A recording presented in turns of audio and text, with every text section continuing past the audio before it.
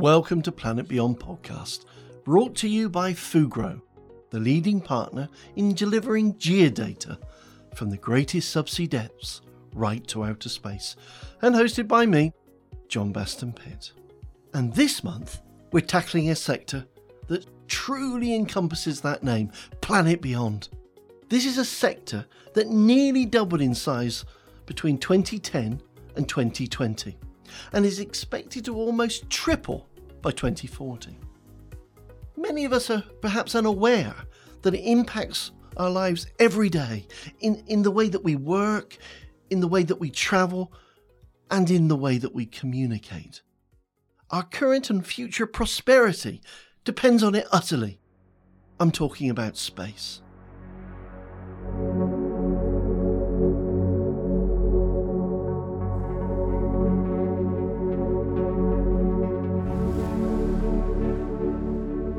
The space age began with the launch of Sputnik some 65 years ago, and in the popular imagination, it may be dominated by the gargantuan efforts of the United States to put a man on the moon.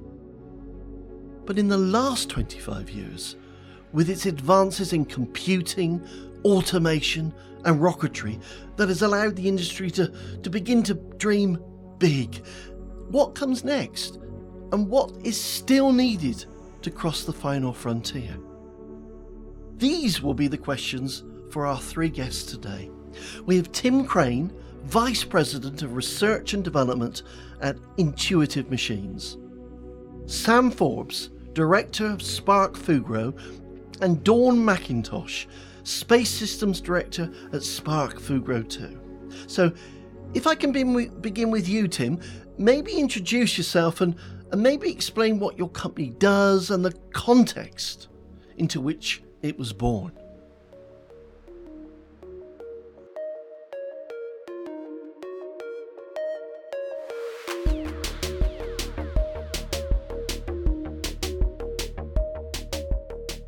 Absolutely, John.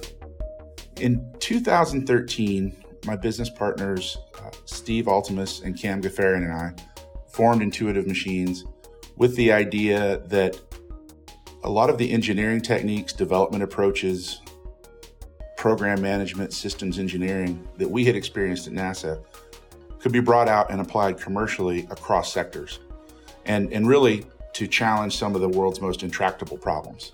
And if you recall, around this time, big data was a thing for the first time, and there was all this excitement about reapplying engineering and data management and science to our problems. So we came out and we went after, we developed drones, we did remediation of oil spills with complex computer analysis, we worked on biomedical devices, probably close to 30 inventions in 5 years. 30 inventions? But we didn't fall in love with any of them. We kind of bounced along and invented different things and helped companies out, but we didn't have a true calling. And around 2018, there was a shift at NASA where previously the policy would kind of drift between Mars as a priority and the moon as a priority over different administrations. And there's a little bit of a back and forth. The moon came back as a priority for NASA in a big way. And in a way that looked like it would withstand a future shift back to another priority. And they announced the Commercial Lunar Payload Services Program. Now, this was an evolution for NASA, beginning with commercial cargo for the International Space Station, then commercial crew. And so this idea was, hey, if we want to go to the moon and we want to do the Artemis program, how do we also get a commercial element of that? So it's not just giant rockets and giant corporations on direct contract for NASA. How can there be something that has more of a commercial flair? And one of the CLIPS program features, they said, we want to go to the moon and we want to not be the only customer that you take to the moon. So we want to contract like a delivery service for the payload integration, the payload delivery, the power, the data. But we want to be one of many customers, and we want to foster a commercial environment for lunar transportation and lunar infrastructure. And that really called to us, and we pivoted the company. We dropped the broad spectrum view and have gone all in on lunar development. That's quite wide-ranging thinking, isn't it? Because to a degree, NASA already had the ball in their hands, but they decided to take a very different approach to it. Yeah, but something you can understand, the difference you pay in an automobile that you have custom made versus one that you buy as part of a commercial endeavor where they've made several is significant.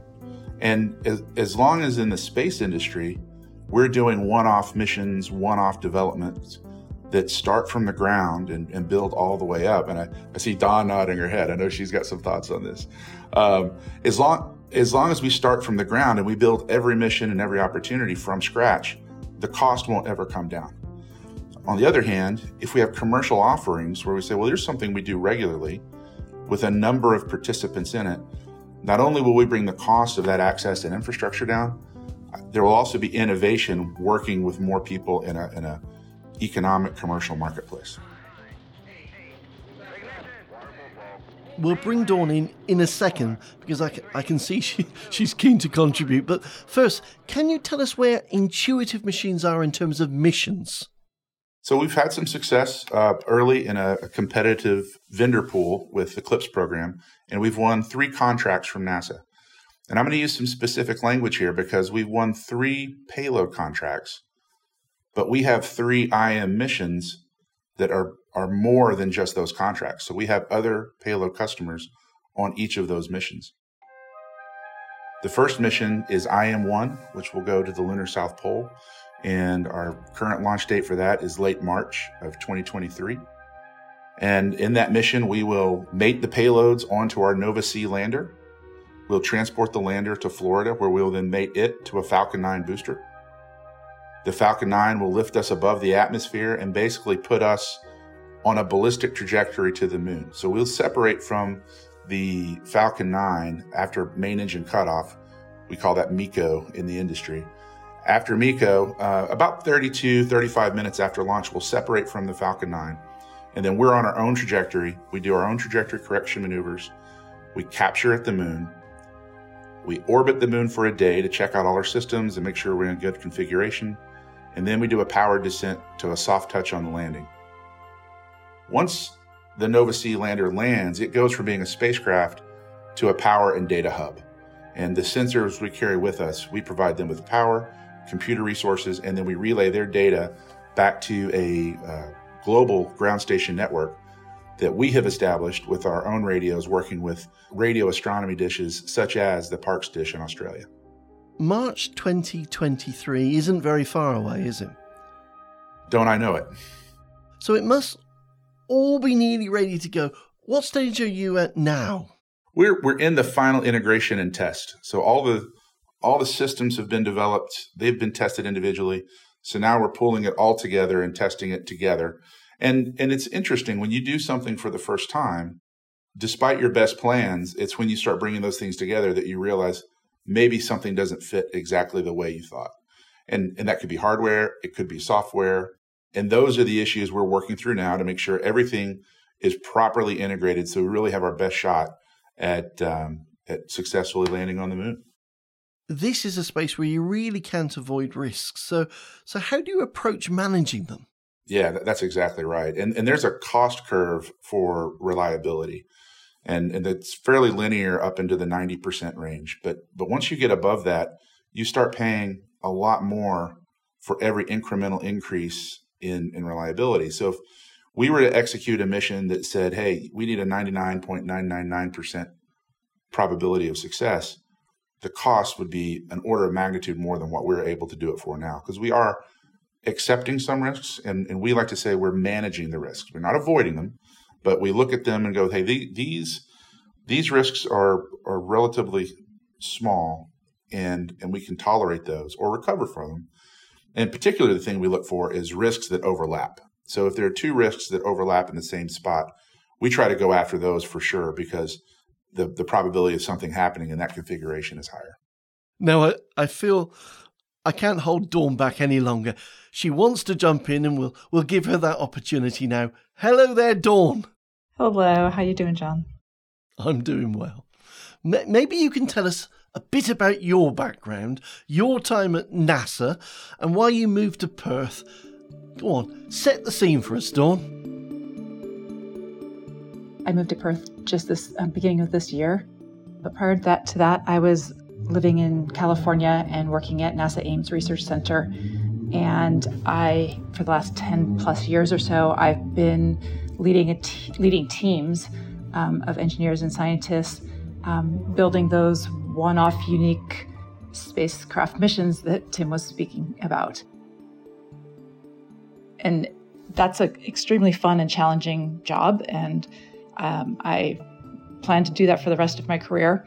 But as Tim pointed out, those one-off missions have a disadvantage in that they are the least efficient, the most expensive way to build a spacecraft.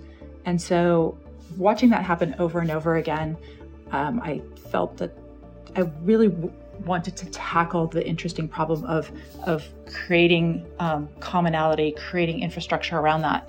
And as it turns out, Sam and others at Fugro Spark had the same vision, and I'll let Sam tell his portion of that story, but in that dialoguing with Sam, I realized that this was my opportunity to step away from the space asset side and start paying attention to the ground side and that infrastructure, mission operations as a service, and being able to provide that to Australia and also international partners. And I couldn't resist. I had to say yes to that. It sounds like an awfully brave, courageous move. You're already doing something that you really love doing, but then moved around the world to do something outside your comfort zone. And honestly, I think that if you spend your time building spacecraft, which is an extremely hard thing to do, this type of challenge kind of fits. I think that's the same type of personality. I think they're the same. So one thing interesting that, Don, you said is you use the as a service, and I'm doing air quotes, you use the as a service terminology, which really is a new thing in our lives. That's right. Where prior to this small book company deciding that instead of building computer systems from scratch, they were going to take computer services for managing their inventory and customer engagement and turn that into Amazon Web Services, all of a sudden this as a service philosophy for various things on Earth became real. And we've had a whole economy open up because the infrastructure that it took to do a digital transformation at your company really went down because the web servers, the backbone of capabilities really became regular infrastructure. So as a service on Earth is something we're very used to now. Our cell phones as a service, or whatever it might be. But for you to think of it in the context of space, who knows where this will be in 15 or 20 years if the basics of space transportation is also as a service. So are these the first steps towards commoditizing space? I think we would all hope so. we have to take these steps to commoditize space for sure, and to make it accessible to more people. I mean, if you think about where we are with commercial air travel today, we didn't get there overnight. It took a small start of a small number of people traveling across the Atlantic, across the Pacific. But then over time, those capabilities, that infrastructure got better and better and better, where now air travel is incredibly safe and it's ubiquitous. So you have to make those steps. How long it will take? Well, we just have to grind away and see what we can do in our lifetime. Let's bring in Sam Forbes. Sam, Dawn already mentioned the Spark Space Center. Can you explain to us what it's all about? And I believe there was a grand opening only last week. Is that right? Yeah, thanks, John. That's right. Only last week we kind of went through that formal process of announcing to the world after nearly 2 years of kind of formalized project work that the facility would be opening. Obviously, there was quite a lead in to get to that point in the first place. But ultimately, we opened up. I guess for those in the industry would be kind of a fairly traditional mission control type infrastructure play. But for us, it's really the kind of joining of a series of efforts and capabilities that we've developed in the subsea sector over the last number of years, combining with our ambitions in the space sector. And maybe at that point, it's worth just kind of doubling back and going, how did we get to the point that we wanted to build a mission operations center in space? And that wasn't where we began. I mean, the journey to get to where we are today in the subsea sector has really only come about over the last sort of 5 to 7 years. Not that long ago, if you're looking at offshore oil and gas and the energy sector and the subsea sector was fairly traditional big diesel burning assets, and it's the same way that sort of work had been done for a long time. But we were fortunate that we encountered some people that kind of highlighted we could do things differently. We saw that the military were exploiting satellite communications in a certain way. They were already down the path of deploying autonomous assets. And we began on our own journey of building out a technology stack that could allow us to transform the way we did work in the offshore oil and gas sector. And many would already know that Fugro now are one of the few organisations in the world operating fully uncrewed semi-autonomous assets on a daily basis. And we were building out a capability towards that to really transform the way we worked in the offshore sector, to increase safety, to drive down our environmental footprint. But equally, through that journey, we became aware that there was a convergence across many sectors. Everyone is trying to kind of down crew their operations, increase safety, drive down their environmental footprint. And particularly in Australia, we saw it across the mining sector, we saw it in the defence sector, and we also saw it in the emerging space sector. So that the Australian Space Agency is only 4 years old, and they wanted to build out a strategy that captured some of this capability, and we were fortunate to ultimately partner with them and take what we'd learnt in the subsea sector and combine it with what we thought would be an interesting vision in the space sector. And it's fantastic to have people like Dawn come along and validate that opportunity genuinely exists. And then further to that, people like Tim come along and say, yeah, we'd be interested in kind of capitalising on the work you're doing. And that takes us to last week, the formal opening of the Spark facility, which is that kind of melting pot of those two industries with the ultimate goal of supporting infrastructure and operations and the sorts of stuff we see Fugro doing terrestrially, but doing that in space as well. That opening was clearly a milestone. Could you give us some sense of the timeline from the first realisation that there was something that could be done in space up to the opening of the centre last week? Yeah, I think the idea that there was opportunity in centralising operations and scaling centralised operation of robotic systems across multiple industries probably started really forming around 2017 on the back of the thinking we'd put into transforming our oil and gas sector operations. It probably wasn't until 2018 where it occurred to me that the space opportunity was emerging. That industry definitely appeared to be changing. And again, people like Tim over the last 4 years have validated that. That is absolutely true, that the space is evolving, the economy around space will evolve. And I was very fortunate at the time to get some exposure to some long-standing NASA folks out of NASA at the time, a couple of which had moved to Australia, and some still based in the US who had some influence over there. And they kind of pointed to me towards some areas that we possibly could influence on the back of the work that we were already doing. And so from there, fortunately, the Australian Space Agency was also born. They developed their own strategy. They really wanted to move fast, build on the back of what Australia was already good at. There was some clear history around communications, but obviously in the mining sector, we see Australian businesses deploying autonomous assets on a daily basis in huge numbers, and typically, especially again, Tim, IM-1 and the Nova Sea Lander is a good example of a fully uncrewed asset, and that's the sort of stuff we were doing in the mining sector and the offshore oil and gas sector. So that all kind of comes together to kind of, I guess, make us believe that it was possible to make a contribution.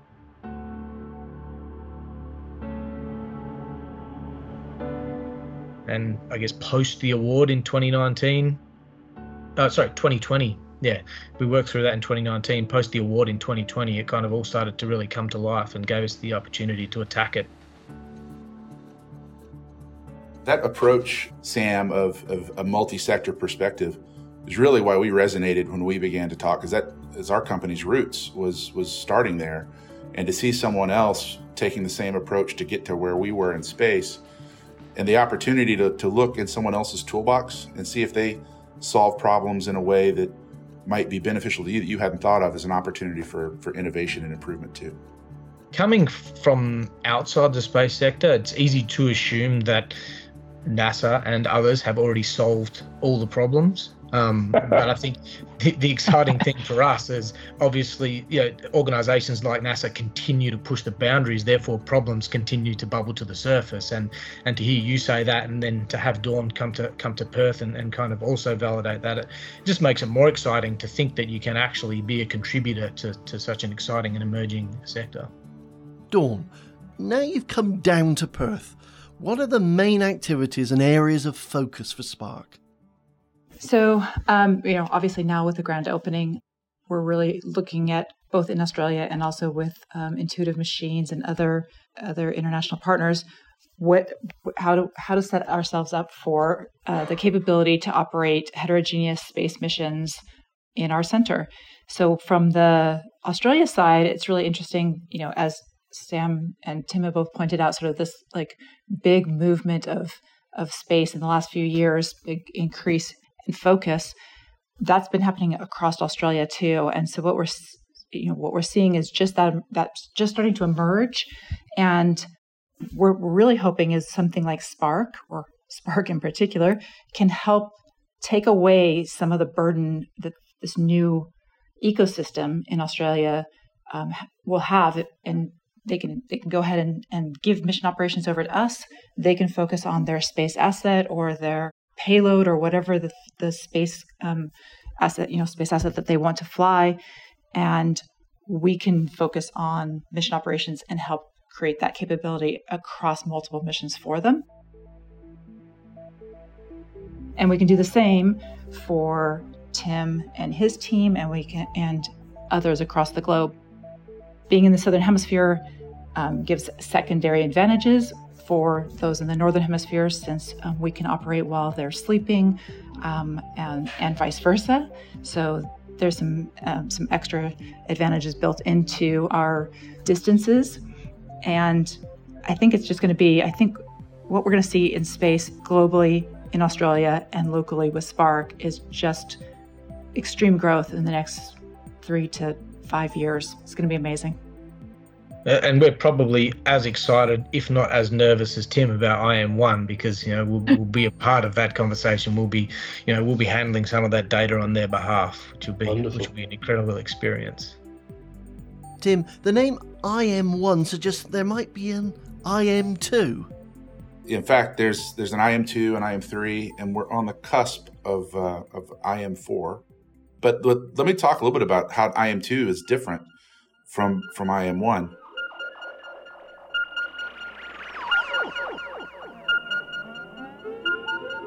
IM-1, in a sense, is a traditional serialized mission operations plan. We launch, we transit, we capture and orbit around the moon, we land, we operate our sensors. One ops team, one spacecraft, one set of procedures throughout the whole thing. We get to IM-2, we have a much more complex mission. We have a communications relay satellite that we're deploying. So as soon as we separate from the booster after MECO, we go from one spacecraft to 2 spacecraft operating concurrently.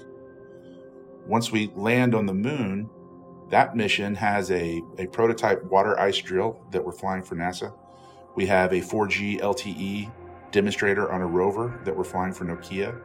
And we have our own rocket-powered drone, Hopper, which will fly off the vehicle and hop into permanently shadowed craters and take measurements. So 3 significant payloads, 2 with mobility on the surface. The lander has to be operated. And oh, by the way, I've got a orbiting comm relay sat. So we've gone from a serialized single mission, single focus to a mission now with 5 significant concurrent components. And that is going to be a huge amplification of the bandwidth needed to successfully execute that kind of mission. As we look to our forward missions, a lot of them are that complex or even more complex. Our second mission has 5 rovers on it. our third mission, IM-3, the next mission after IM-2, has 5 rovers on it and another ComSat. So being able to surge with Fugro when we have all these extended operations going on in parallel is incredibly important. Also, we're dropping off a comm relay satellite that we're going to continue to operate as long as we can turn its lights on. And so now the challenge we've faced in this podcast with getting 3 time zones together around the world becomes an advantage to be able to have Houston control hand off at the end of the shift to Oz control and say, hey, you've got the bird. Call us if you need anything. And now we've got a regular rhythm, and lunar development will never set on the Earth. It'll happen globally all the time. Columbia, Houston, I've got some updates to your ascent boundaries. Given the wide range of programs that Tim is talking about, did you have to set up the Spark Center with a degree of flexibility? Absolutely. I think, but to be fair, I guess we were taking some of those opportunities and I guess challenges into consideration, before the conversations we were having with Tim. We are a service provider after all, and we wanted to kind of consider all of the potential endpoints that we were going to be handling, and so the infrastructure that we've built was built from the beginning to be able to handle a variation on operations, a variation on missions. And I think that's why this partnership kind of is kind of formed the way it has, because Tim and the Intuitive Machines organization are chasing such a variety of mission with varying complexity. And because we've built a capability that equally can handle that, we're kind of primed and ready to go for such a scenario that Tim is referring to. Notwithstanding that space is an extremely difficult domain to operate in, and operating from an area like Australia means we have a lot of capability development that is still required. Nevertheless, those are some of the considerations that we had made early, and that kind of flexibility is absolutely built into the infrastructure today. And because we're able to focus on infrastructure instead of on a specific mission or a specific set of missions, because we're focusing on operations infrastructure, we're also looking at what does that mean in terms of scalability as we take on more missions, as the missions become more complex, as they go from 1 to 5 to 5 to 10 or whatever they're going to grow into. Mission operations can't scale linearly with that type of with mission complexity or with the number of missions that are being supported. And so looking, we've spent some time thinking through how we get to where we are now, as well as looking forward. Going scalability is going to be one of our main areas of focus. I was at the grand opening in Perth last week, and it was very refreshing to walk through the Spark facility and get a different perspective. If you come to our Nova control facility, the terminology we use, the way we laid it out, the decor screams spacecraft operations from the beginning, one focus. And we have struggled with, okay, how do I go from spacecraft operations to rover operations to drill operations, and how do I reconfigure? When you walk through the Spark facility, just to brag on you guys a little bit, you can see reconfigurability in the DNA of what they have. So there's a base of operations that'll support anything you need, and then they can change things and move it around and morph it for missions of mine that might have 2 additional payloads, 5 additional payloads, and really reconfigure in a way that we hadn't conceived of with a, kind of a spacecraft mindset. Wonderful. Wonderful.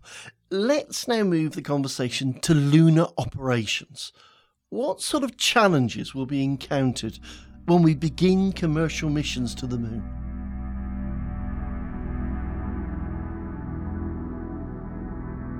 There's 2 people here, one who's most definitely already delivered a lunar mission and one who's about to. So I'll leave that to John.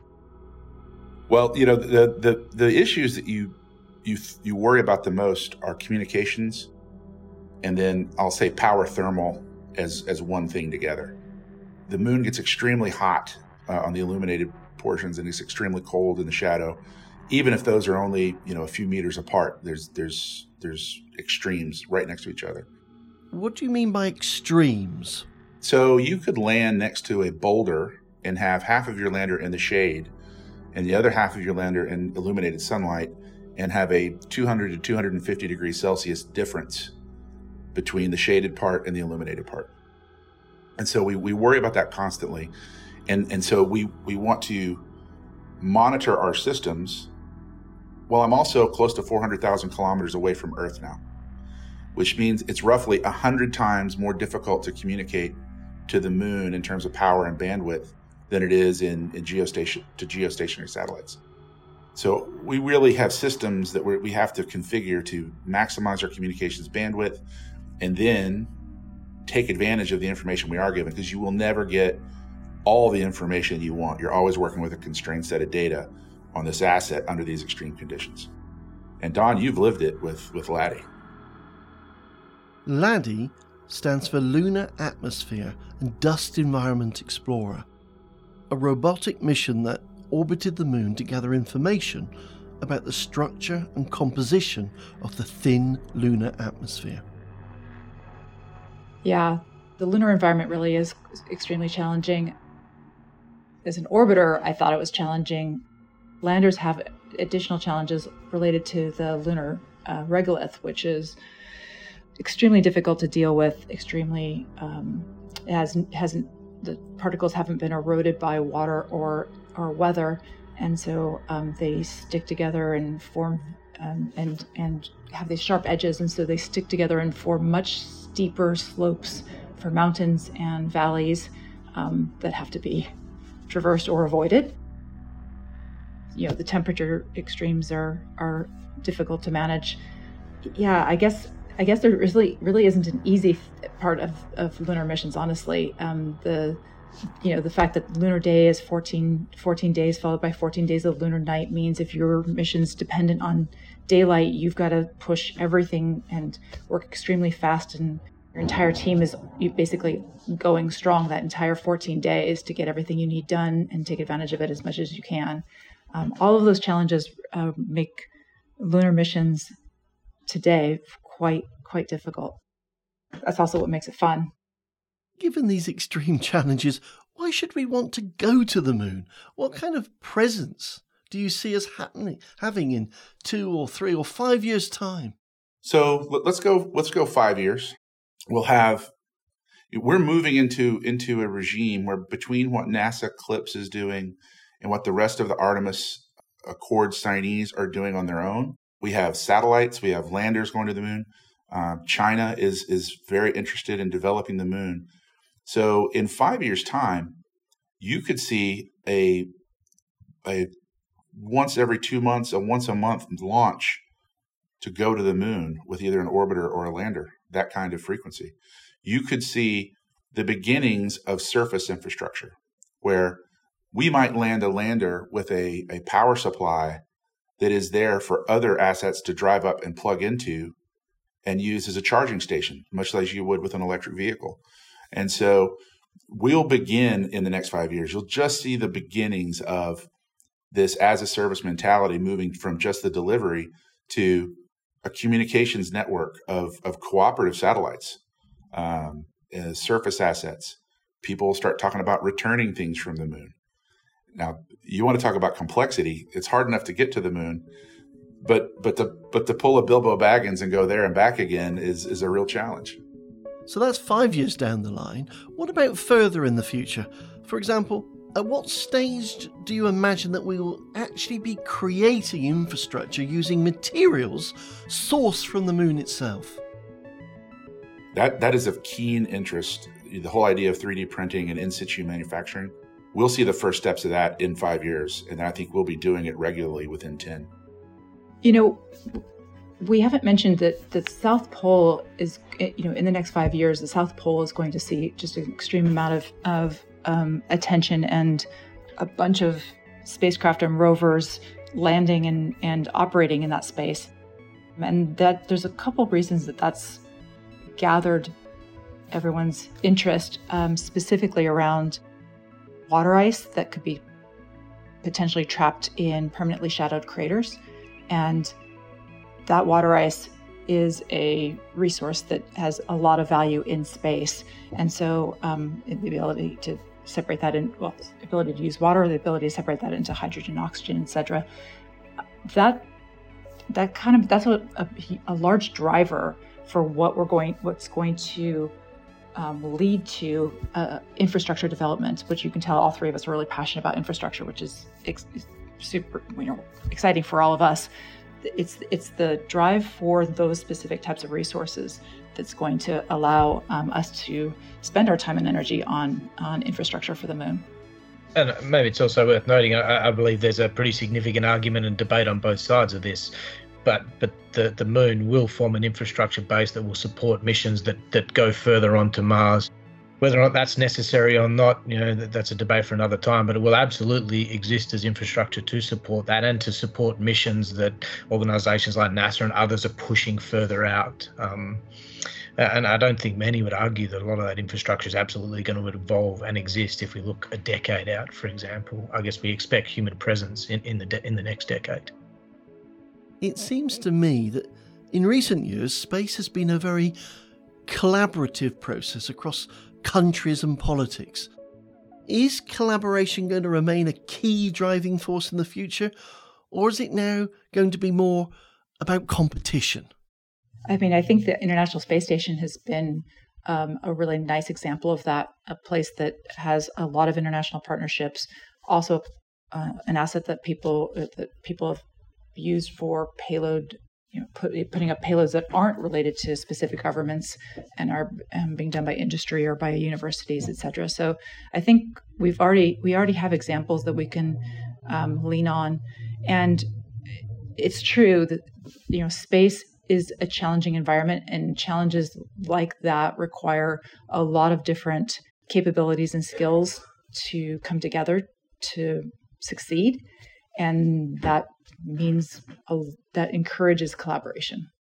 That's what absolutely drew me in, like kind of that, becoming aware of that really collaborative kind of and a high energy environment, because it takes all of everyone and everything to be able to do the things that Tim and Dawn have been doing in space for a while.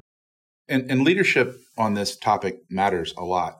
If the CLPS program had come out and said, well, we're going to commercially compete these missions, but you can only carry NASA payloads, well, that would have kind of encapsulated things, and there we go. But what you have is a stack up of the Artemis Accords, where we have here in the States, NASA and our State Department saying, hey, we want to go out and reach out to international participation. We want to invite collaboration as we explore and develop the moon. And then the CLPS program came out and said, hey, we don't want to be the only payload.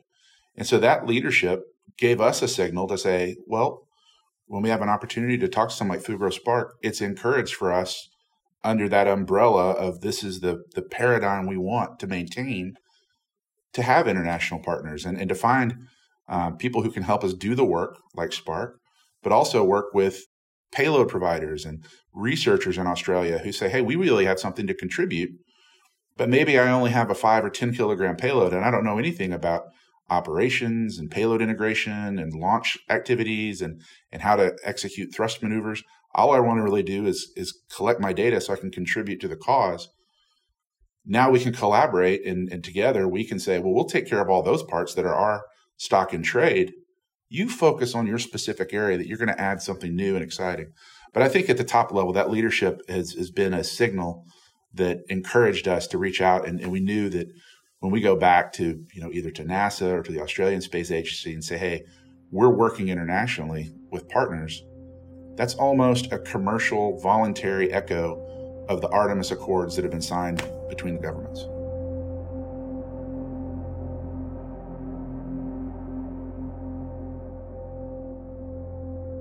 We've heard your vision for the future, but I'd like to get your insight into what we might expect 10, 20 or even 30 years down the line.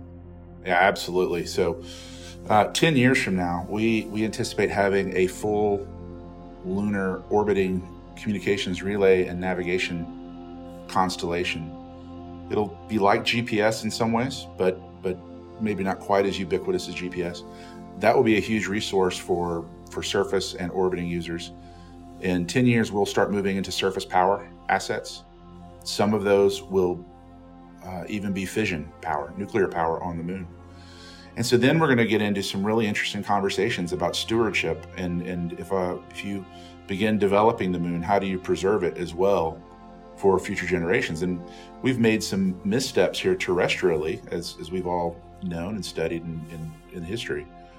But we've also made some great progress. And one of the things, as a infrastructure provider, transportation provider, that I enjoy working with Fugro and Sam and Donna, the people in Western Australia in particular, who were so intent on mining and resource utilization, but doing it in a responsible way, an environmentally responsible way. How do we take that and take the best of those lessons learned in the next 10 years, where we do have, you hate to say it, but where humans go, we generate trash, right? So how do we manage that? If you have 30 people living on the moon in 10 years, what is your sanitation system? And these are big questions that we don't know yet because we haven't tackled the first hard transportation ones. But some things that we're very used to looking at terrestrially with the sustainability of human communities, we'll be addressing those same issues at the moon. And really, I think in 10 years, beginning to look at launching from the moon deeper into the solar system. I'm going to build upon that too and say that I'm really looking forward to seeing what comes back from space and what we're doing around the moons and beyond, of course. And this is something that, in the big government space agencies like NASA, there's always been a feedback loop back to Earth and technologies and capabilities that come out of space to the benefit of society. But now we're looking at how's that going to play out now that we're expanding well beyond government agencies into commercial entities and really widespread commercial entities. And so how that loops back in, I'd expect an even faster loop for that type of feedback. And I'm pretty excited about watching that happen over the next 10 plus years. I'm pleased you raised that point, Dawn, because there will be people who ask, why are we shooting all these rockets into space when we have so many problems at home? What would you say to those people? Yeah, this is it's an important question, and I don't think that they're separate problems, though. I think that we all take a piece of that problems at home and tackle them with the skills that we bring to the table. In our case, or at least in my case, I'll speak for myself, that's exploring our universe, exploring our solar system, adding knowledge and science, to the world based on the missions we've been flying, and trying to help support, sort of the economics around technologies, which I hope turns out to benefit society as well.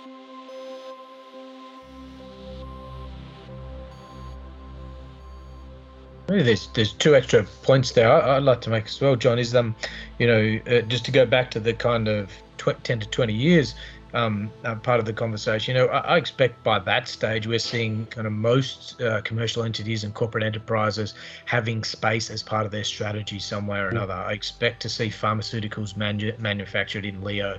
I expect to see long fiber optic cables extruded in space. We expect to see a lot more manufacturing in space, and that will form a part of a lot of terrestrial business strategies here back on Earth. But we shouldn't also ignore the fact that space has already contributed a lot to Earth. We already benefit a lot from the technologies that have been kind of developed by those that have been pushing the boundaries. And if we look at maybe some of the industries that we're involved in that do raise concerns, such as the energy sector and resources sector, for example, we are driving towards electrification. We're trying to decarbonize as much as we possibly can. And if you look at the work that Tim's doing and others are doing in space, they are pushing the boundaries of what's possible with uncrewed assets, with electrified assets, with automation and software technology. And as organizations like Intuitive Machines and others continue to do that, businesses will be able to capture those learnings and take them back and build them into the businesses down here.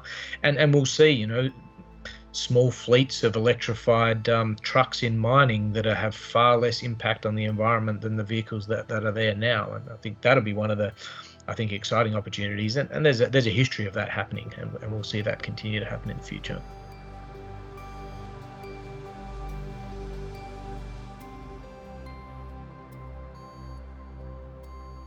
It is often said that by taking the leap outside our comfort zone and engaging across different industries, we become better in our own space. By having the courage to develop an idea, however crazy taking those first steps may be, we become exposed to new, potentially fruitful horizons. But our conversation today, and thank you Tim, Dawn and Sam, has reminded me that words too are important, not just actions. We need to set a responsible tone. People listen to our pioneers and our leaders. As we get enthusiastic, excited about these endeavours, we all need to be able to visualise, preferably early, a desirable future for us all, wherever we are heading. Until next time, be safe, be remarkable, be the difference.